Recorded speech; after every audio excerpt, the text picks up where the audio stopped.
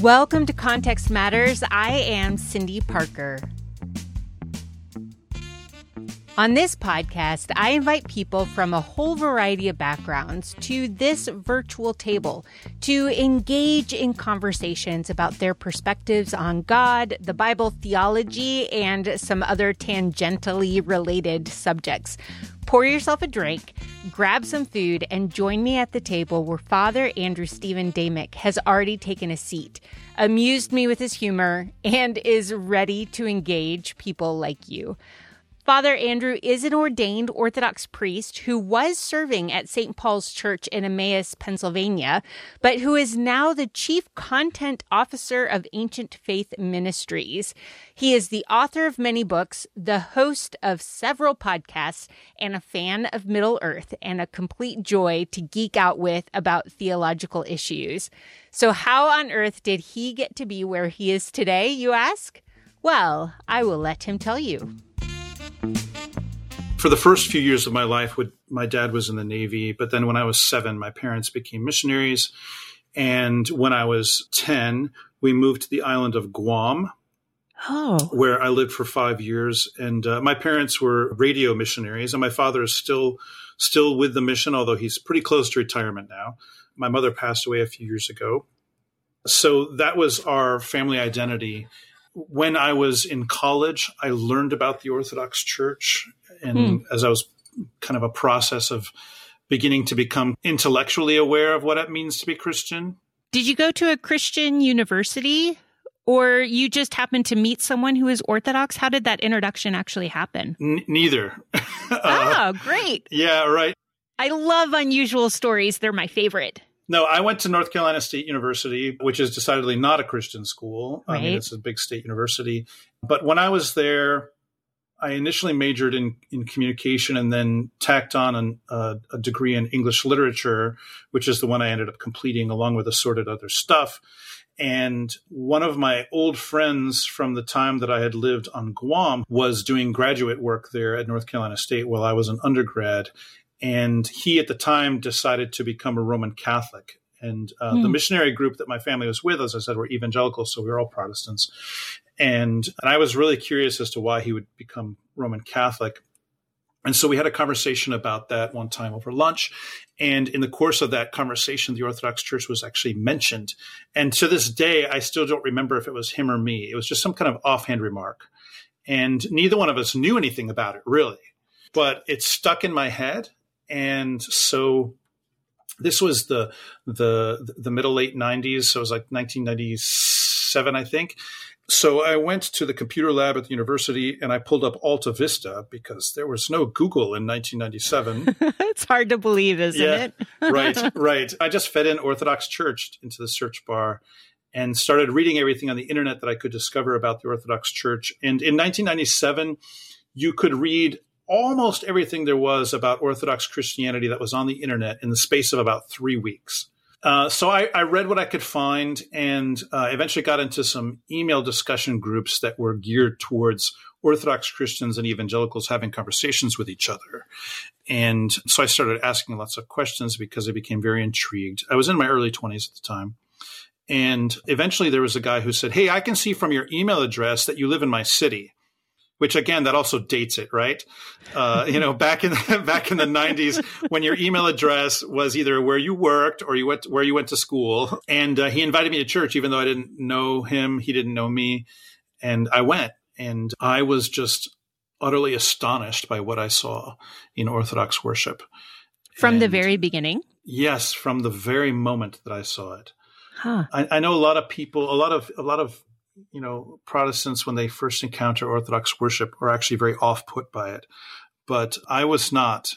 I mean, it was totally different from anything that I'd ever seen before. I mean, I grew up in the 3 hymns and a sermon and an altar call Baptist world. And, that's the Baptist liturgy, right? And then eventually my family sort of transitioned into the beginnings of a mega church in the 90s. I mean, in those days, there weren't fog machines and moving lights and stuff, but they did have the rock bands. Okay, I am interrupting just to flag this part in this episode for later. You need to remember this contrast for the end of the episode, where we end up in a very different place with very different ideas of sacred than fog machines and moving lights. And that was my last stop in the Protestant world was that. So Orthodox worship was like nothing I'd ever seen. And I remember when I walked in the front door, the first thing that I saw was this guy with a scraggly black beard coming at me, wearing vestments, and he was swinging a censer around, jingle jangle and lots of smoke. Right. And I had never seen that before in my life. As a side note, I've always wondered about the long, scraggly black beard thing. And for some reason, I forgot to ask Father Andrew about that because he also has one. So I'll have to circle back to that and ask him later. Anyway, I digress. I had some idea about incense because I had seen Catholics in movies and stuff. But that was my very first encounter, was this sort of literal encounter, and I had to kind of move out of the way because it was very clear that he was not going to go around me. I attended the whole Divine Liturgy that Sunday morning and actually weirdly ended up singing along with the choir, who were identical with the parishioners because they were 10 people that belonged to the church, and so they were the choir. And I mean, I didn't have time to sort of theologically analyze what I was singing, but they just put this sheet music in front of me and I just sort of stumbled along.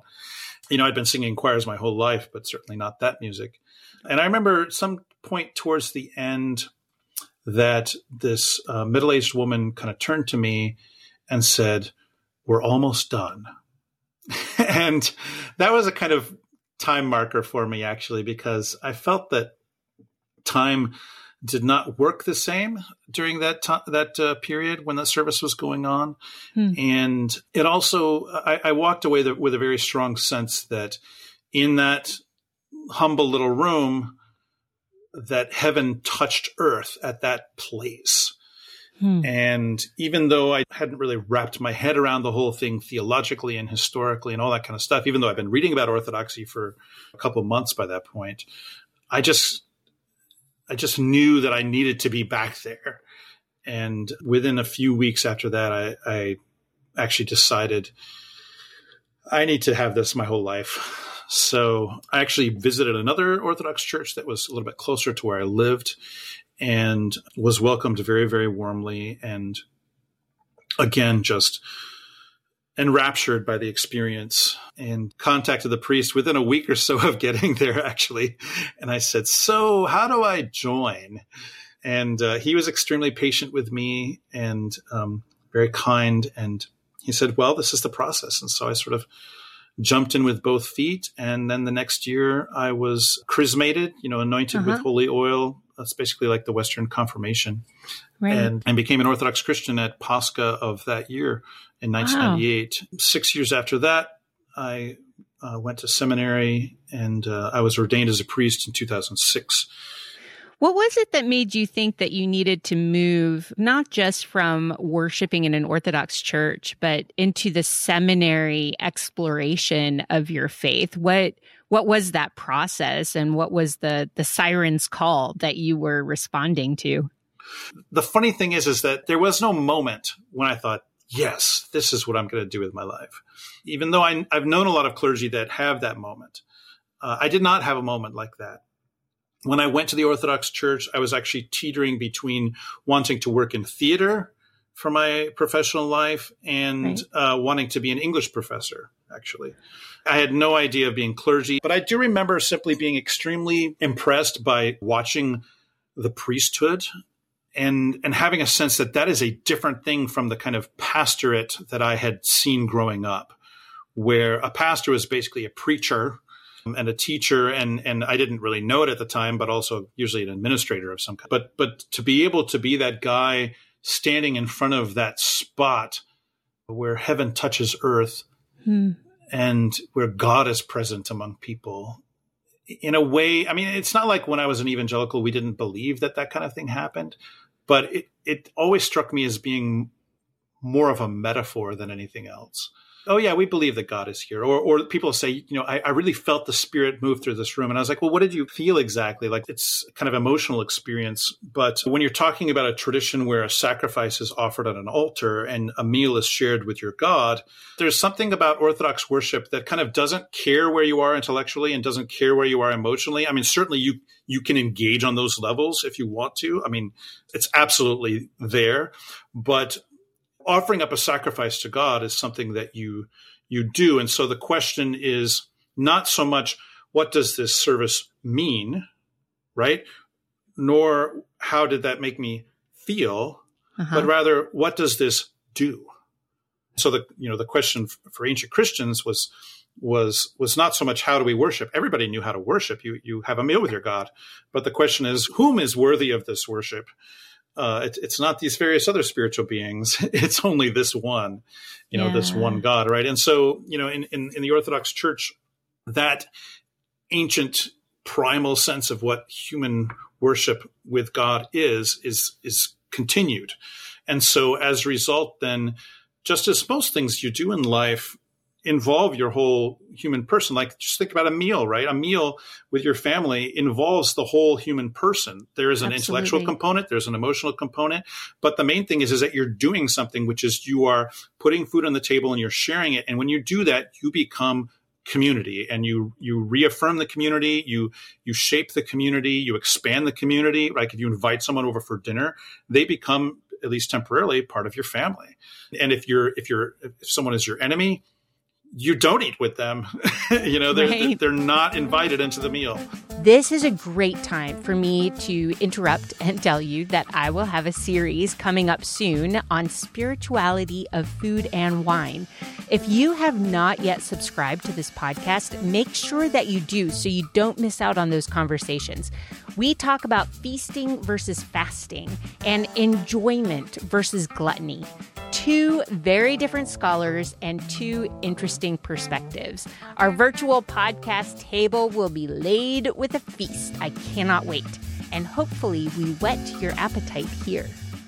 It is a meal, but it's not just something that stands for something else. It's something that's actually happening. And so my experience as evangelical, as I said, was that these things were mostly ideas and metaphors, and beautiful ones. But in the Orthodox Church, I'm actually doing it. Communing with God is not something you primarily feel. It's an act that you do. So there is this whole human person that's engaged in Christian worship in the Orthodox Church. So, body, soul, spirit, senses, emotions, everything all together. And even if some element of you is not totally on board on a given day, which, let's face it, that's humanity, right? You're still doing the thing. It's not fake. You're still doing it. You're still communing with God. You're still actually having that encounter. One of the things that I want us to get into is the idea of creating sacred spaces. And since you just mentioned all the senses, that is another distinction between the Orthodox Church. And then I hate to say Protestant church is one big umbrella because there's so many different kinds of Protestant and there's so many different kinds of Catholic, but different churches, maybe I'll just make it personal, that I grew up in. They were fairly, well, and quite purposefully void of religious iconography of any type because they were trying to be very welcoming to anyone not familiar with that type of imagery. But there is, in creating this sacred space, the Orthodox churches I've been in, with the candles, with the iconography, with the design of the building itself, everything seems to stand for something, mean something, and represent something. And so therefore, even the smells, the sights, the feeling, it's all of the senses of humanity seem to be vibrating a little bit differently within that context. How did you go about trying to create this sacred space that holistically ushered people into the experience, not just the intellectual stimulation of God and the Bible and Scripture?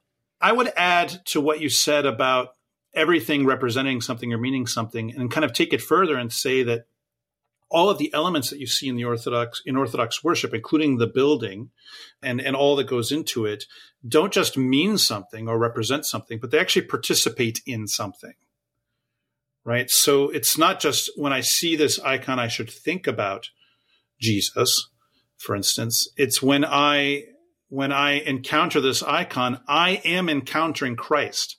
I'm not saying that, this piece of wood in front of me with paint and so forth, that I worship it, right? I don't. That would be idolatry. God alone is worthy of worship. But this participates in the reality of Christ. So any honor that I show to an icon by, say, kissing it, which is the most common way that Orthodox Christians will venerate icons, is by kissing them, which is weird to, Americans. We don't kiss anything except people, generally speaking. It is true. But in many other cultures, kissing is something you do all the time. In American culture, kissing is generally reserved for people who are romantically engaged. But in many cultures, it's just, hey, how are you? You could kiss somebody the very first time you meet them, not usually on the lips. In the Orthodox Church, it kind of retains that Eastern cultural sense that kissing is a greeting. Right. And so since the iconography, the building itself, all of these things participate in heavenly realities that then we engage with by means of what it is that we're, touching, what we're entering into, what we're smelling, then that makes it so that there is this direct ritual encounter with God, with his angels, with the saints, with the heavenly reality. Right. And a lot of it, I think a lot of the reason why, for instance, many modern people would not feel welcomed, like you made the reference to, churches being sort of very bare by comparison, being a matter of welcoming people, is the reason why I think that Orthodox churches may not be regarded as welcoming to modern Western people is that the cosmology that they're participating in is radically different from what we're used to. Okay, stick with me here. By cosmology, I don't think Father Andrew is talking about our understanding of the universe in scientific terms, but in the how do we set up our worldview sort of way. To think of ourselves as individuals on a sphere that revolves as it rotates around the sun requires us to view ourselves from outside the experience of being here now. So Father Andrew tries to introduce me to how the Orthodox cosmology, again, the shaping of the understanding of being in the world, works. So we're used to this kind of flattened, egalitarian sense of bringing everything to my level, and no one is better than anyone else, and this kind of democratic ideal. Of course, there's value to that. But that's not the cosmology that the scripture depicts, and it's certainly not the cosmology that subsequent Christians understood. Orthodox Christian architecture and ritual and so forth are based on not projecting ourselves outside of where we are. We are here, and there are things that with my human eyes I can't see. I can't see the heavenly hosts, even though they are all around me. And so what iconography, for instance, can do is to indicate that. But it's not just iconography. Like the clergy, for instance, are vested in certain ways, not so that they look all fancy or, present some kind of royal image, although there is some truth to that, right? But, if we take what Jesus says seriously, where he said that the sons of resurrection become sons of God and equal to the angels, then that means that we have the possibility of participating in the same glory of God that the angels participate in, and to function in the same way that the angels function, as participating in the governing of creation.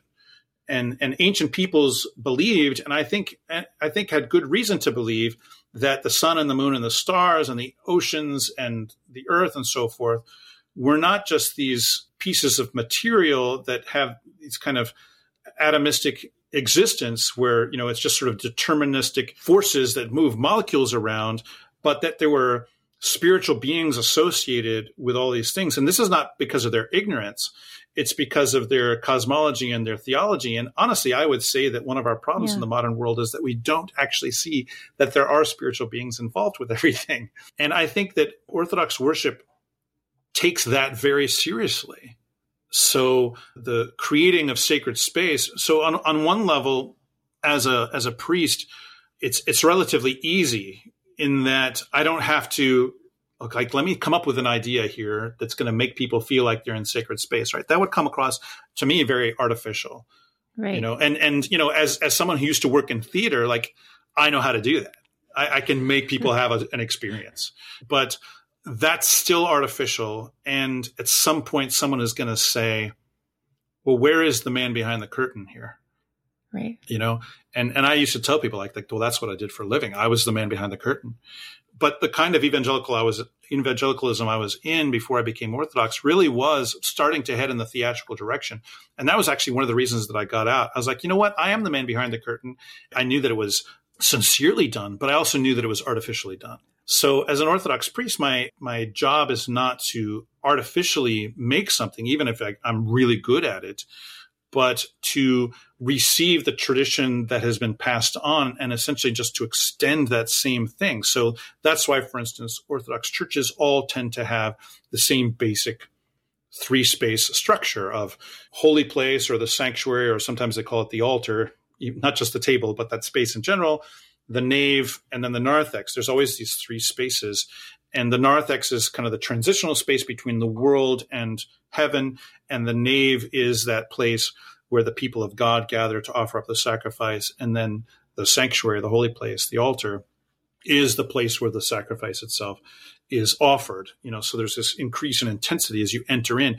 I don't have to invent that. That progression exists, and it existed even prior to what we think of as Christianity. I mean, these are just human realities in terms of approaching God. Design is such an amazing thing to me. And design was a huge part of how places were constructed in the ancient world. The structure told you what kind of activities were supposed to happen there.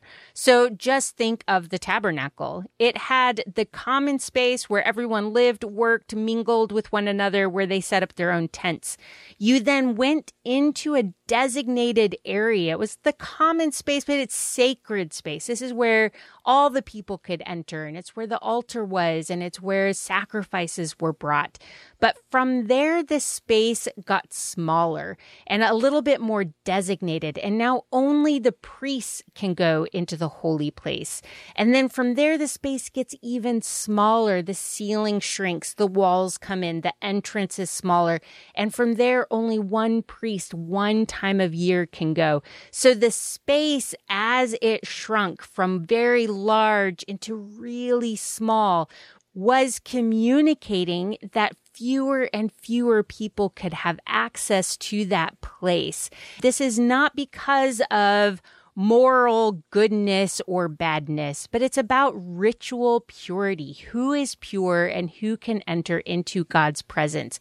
So the place design was designating what was sacred and what was not. I think that one of the reasons why it can be so jarring for people who are not used to the Orthodox Church, and especially for, you know, people who live in kind of Western egalitarian societies, is that when we see any kind of hierarchy, we just sort of object to it because, like, well, that person is not any better than I am. Right. You know, and it's true, you know, as a priest, I'm not better than somebody else. I'm not, you know, so that is true. Right.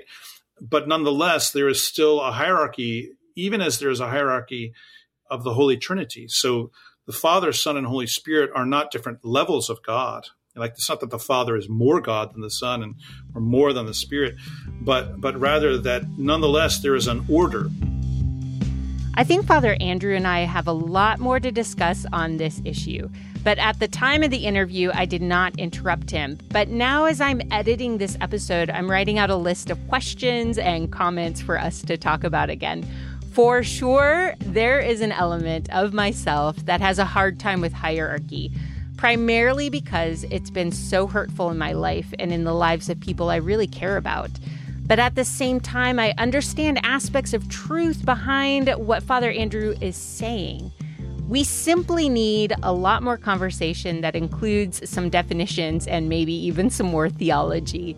In the meantime, we start to walk down a path in this conversation about sacred place that I find absolutely fascinating and might have to flag for a later episode because it is so complexly beautiful. You know, it's not about bringing God down to our level, but actually about, in some way, us coming to heaven, that this place becomes heaven during this worship, right? So there's this sense that Eden now is present again on earth. That, sometimes people ask, well, where exactly was Eden? And they'll say, oh, it was in Iraq, or it was somewhere in, the Middle East.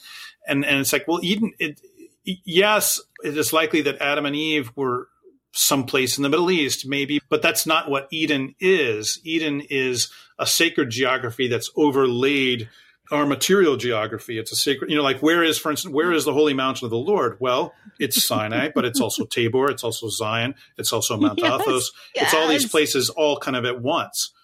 But each one of them participates in the holy mountain of the Lord, where you meet the Lord.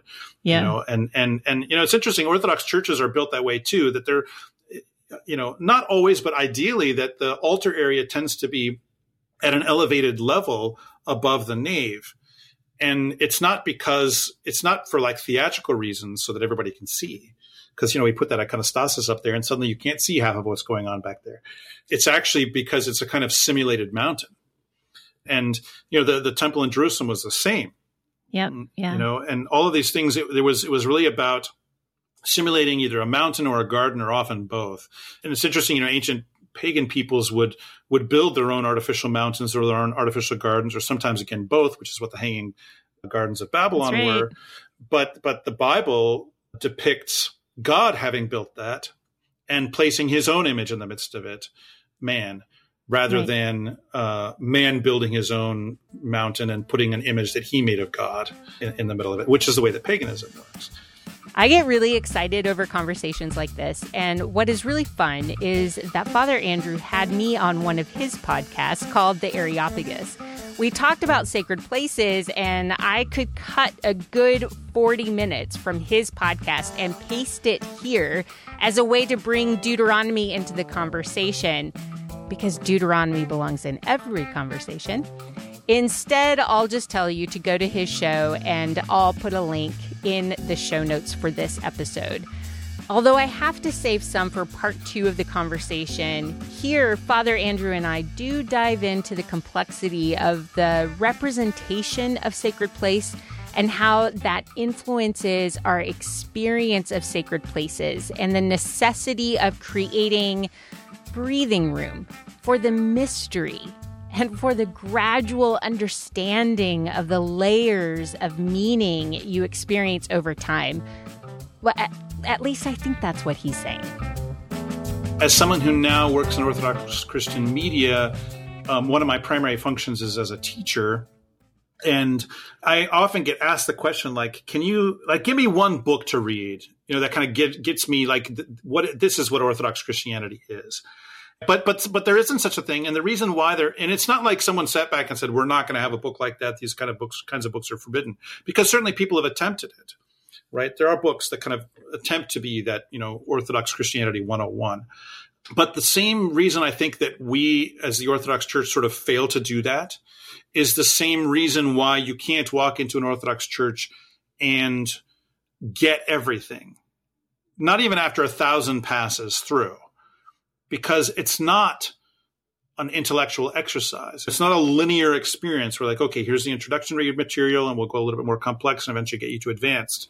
That's not what it is. It doesn't work that way. It's like human life, which is multi-vectored and envelops you. Right. But the church building itself functions that way. And even the services are not linear, even though they have a beginning and an end. They don't go from A to Z in a clear, straightforward manner. And they actually represent a given service, even a very short one, represents layers upon layers of accumulation over centuries upon centuries, and multiple intersecting patterns, like what's the day of the week? What's the time of the day? What's the day of the month? What season are we in? All of these things come together, or even just what is the name of the building that I'm in? That alters a service. So my parish is named St. Paul. Well, the fact that St. Paul is the patron saint of that place, that alters the way that we worship. We not only mention him in almost every single service, but then, for instance, we celebrate his feast day. All of these things come together, and you can't get them all at once, and you can't even get them over years and years and years of experiencing it. And that is okay. That's very human. And one of the key elements of Orthodox epistemology is that who you are is a major factor in your ability to learn and participate. Yeah. So if someone has not repented of their sins and is not in a continual process of repentance, they cannot understand the things of God. They might learn about him, but they won't know him. I've often told people, like you're simply not going to understand this element of the faith until you've lived it for a while. It doesn't matter how much you read. You can't make this process speed up. It just doesn't. You have to become the kind of person who is able to receive this.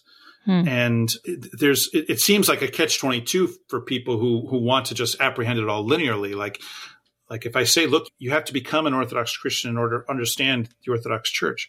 Well, but I want to do it the other way. I want to understand it and then decide whether or not I want to be an Orthodox Christian. I'm like, well, I hear you, but that's not how this works. It just doesn't. It's just like people getting married. Yes, you can know them to a certain extent before you get engaged, but you don't know them on the day that you get married the way that you do 20 years later if you stay faithful together. Right. You just don't. And you can't say, I want to know them now the way I would 20 years from now in order to make the decision whether to marry them. It just doesn't work that way. Yeah. And it's funny that we Americans, we want religion to work in that other direction. Like, well, I want to decide whether this is right or not and understand it fully before I commit to it. And I get that. I mean, that's a very sort of consumer narrative. I want to understand everything about this and then I'll decide whether to buy it. And that is a wise way to function in many ways. But it just doesn't work. At least with Orthodox Christianity, it just doesn't work that way. It can't. It just can't. Remember how I told you at the beginning to remember Father Andrew's experience? I mean, in those days, there weren't fog machines and moving lights and stuff, but they did have the rock bands. It's been quite a conversation and quite the journey that we have been on. I invite you to rejoin us at the podcast table next week as we continue this discussion on Sacred Place. If you find the Context Matters podcast valuable, there are so many ways that you can support it. You can review it on Apple Podcast, on Spotify, or Stitcher, or you can share this episode with a friend. Your word of mouth makes a big difference. Or you can join my Patreon team with people like Mindy and Bon Ku and Brent Emery. They financially make it possible to cover the production costs of these episodes. My Patreon partners are also receiving sneak peeks at chapters of my upcoming book, spices from my favorite guy in Israel, and access to some online teaching courses. If you want to join the team, there's a link in the show notes of this episode. If you would like more information and alerts for upcoming trips I'm leading to Israel and potentially even an early church history trip in Turkey, depending on the whole global virus thing, you can sign up for my newsletter and hear about these trips first. So sign up at my website, which is www.narrativeofplace.com. Thank you for joining me at the table for these really fascinating conversations. The talented Peter Lordson of Sycamore Sound created all of the music you hear. I am so grateful to him. And I look forward to our conversations every single week. So until then, be safe, take care of the small businesses around you, and stay curious about the world around you.